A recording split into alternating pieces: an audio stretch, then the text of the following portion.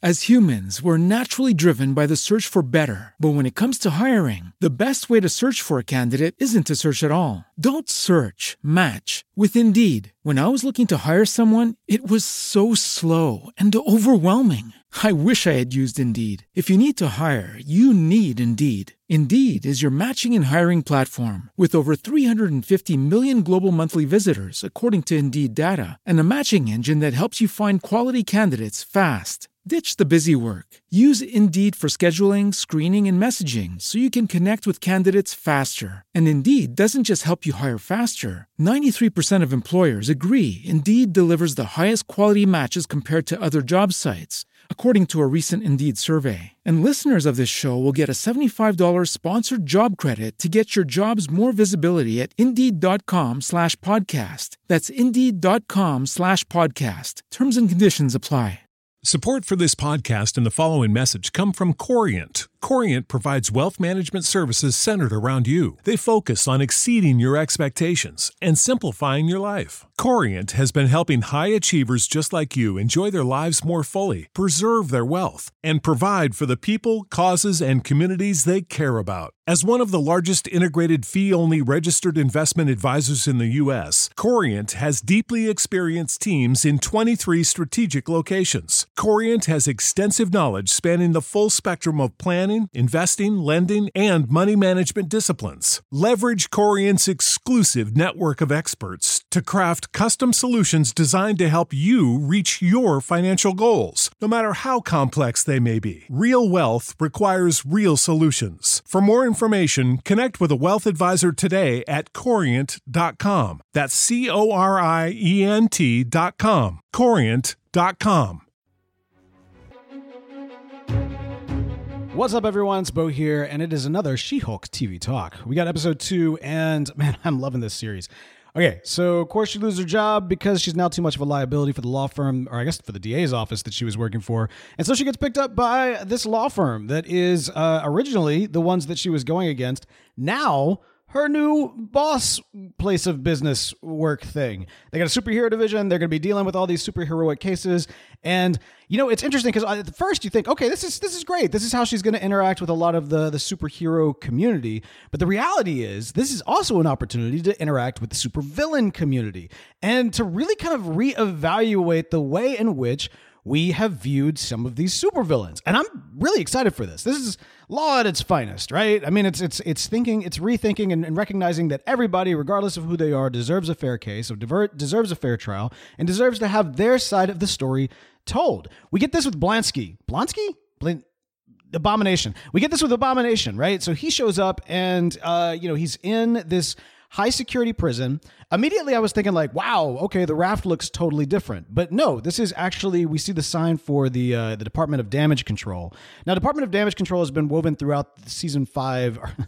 Season 5? No, phase 4. Thank you. Phase 4 of the MCU. It's been woven throughout as kind of the, I guess, replacement for S.H.I.E.L.D. And while S.H.I.E.L.D. kind of existed as kind of this, international arm of the law to some extent, or espionage arm of the law, they kind of evolved to be this superhero management task force, right? Once the Avengers kind of came into play, and arguably since even before the days of the Avengers, as we saw with Ant-Man, the original Ant-Man and the Wasp. S.H.I.E.L.D. is gone. S.H.I.E.L.D.'s been gone for quite some time, and yet we still need some way of dealing with this kind of super heroic, or rather just superhuman element in our society as we found it. Thus, now we have the Department of Damage Control. I'm wondering if we're going to eventually see the Department of Damage Control become kind of like what Hammer is, or if we're actually already seeing notes of Hammer here. Hammer, by the way, that was the organization that replaced S.H.I.E.L.D. after, was it Civil War?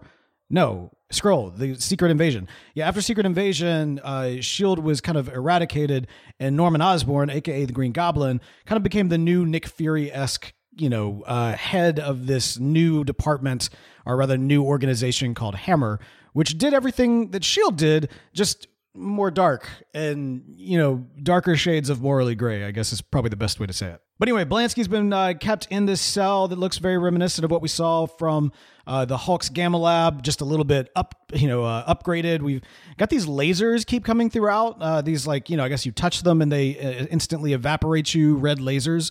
So don't touch the red lasers. And we see Blansky actually give his side of the story. And it makes a lot of sense, right? Jennifer doesn't want to deal with them for all the obvious reasons. He tried to kill her cousin. Enough reason right there. But as you hear his side of the story, he thought he was going to be Captain America. He literally took the exact same, or at least a variant of the super soldier serum that made Captain Rogers. They made him Captain America. And so, he was working for the U.S. government. They pumped him up with all these chemicals. He goes out there to take care of what the government had declared a menace. And in the process, the two of them end up kind of wrecking the city. And one of them goes off to become a hero. The one that he was hunting down goes off to become a hero, and he gets locked up for the past 10, 15 years, however long it was. So, it's really interesting because I don't know that we've really seen the Abomination through that lens, or I don't think that we've been invited to see him through that lens. So that was really exciting. Now, of course, if you're like me and you've been kind of keeping up with everything that's going on in Phase 4, you're sitting here watching this thinking yeah, but Shang-Chi, we saw the Abomination. He's kind of out and about. And he's chilling with Wong in an underground fight club. Oh, speaking of fight club, how about that nod to Edward Norton? All right, we'll talk about it in a second. But anyway, we're trying to figure out exactly what's going on. Where does this fit in the timeline? And of course, by the end of the episode, we do in fact see that there is leaked footage of exactly what we saw in Shang-Chi.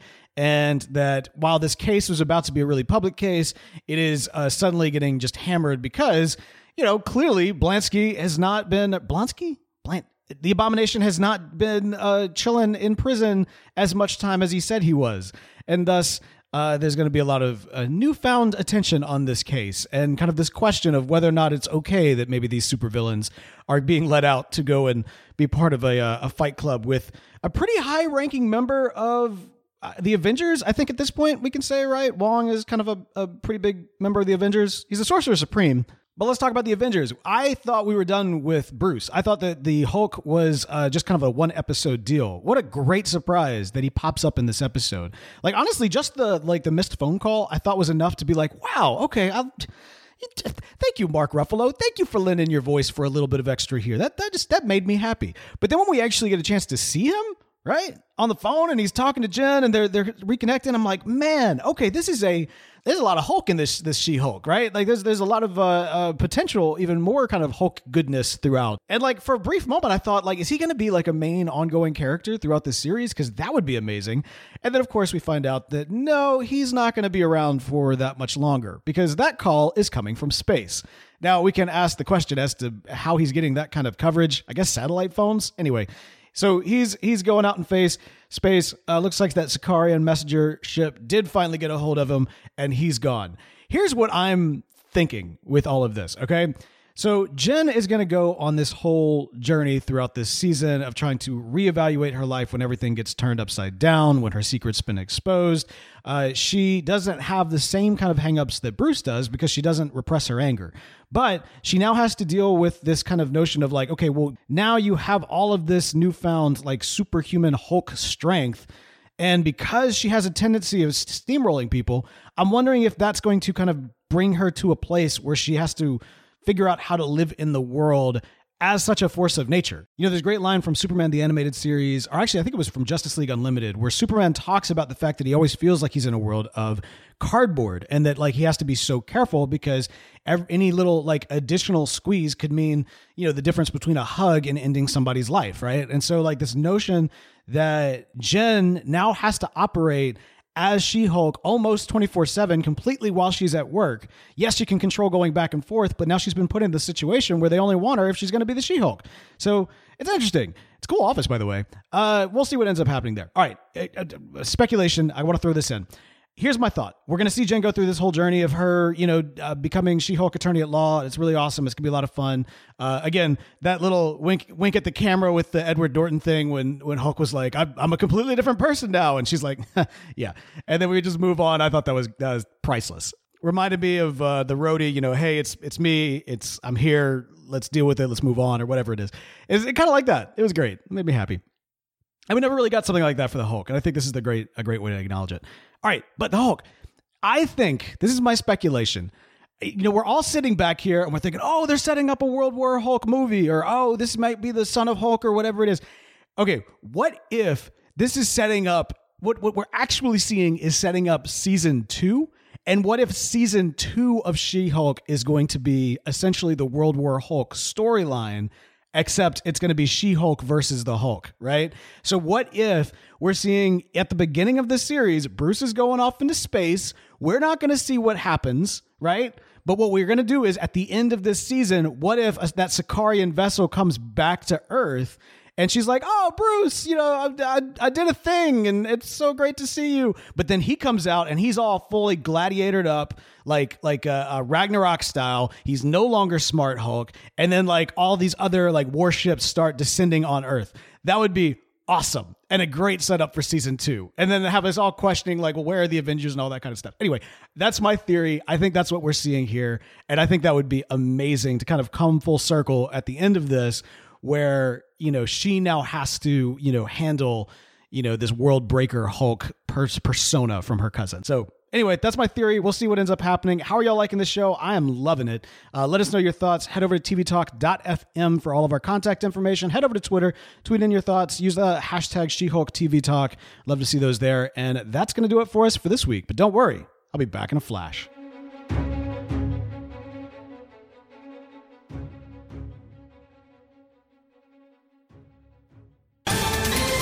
Ohio, ready for some quick mental health facts? Let's go. Nearly 2 million Ohioans live with a mental health condition. In the U.S., more than 50% of people will be diagnosed with a mental illness in their lifetime. Depression is a leading cause of disability worldwide. So why are some of us still stigmatizing people living with a mental health condition when we know all of this? Let's listen to the facts and beat the stigma. Ohio, challenge what you know about mental health at beatthestigma.org.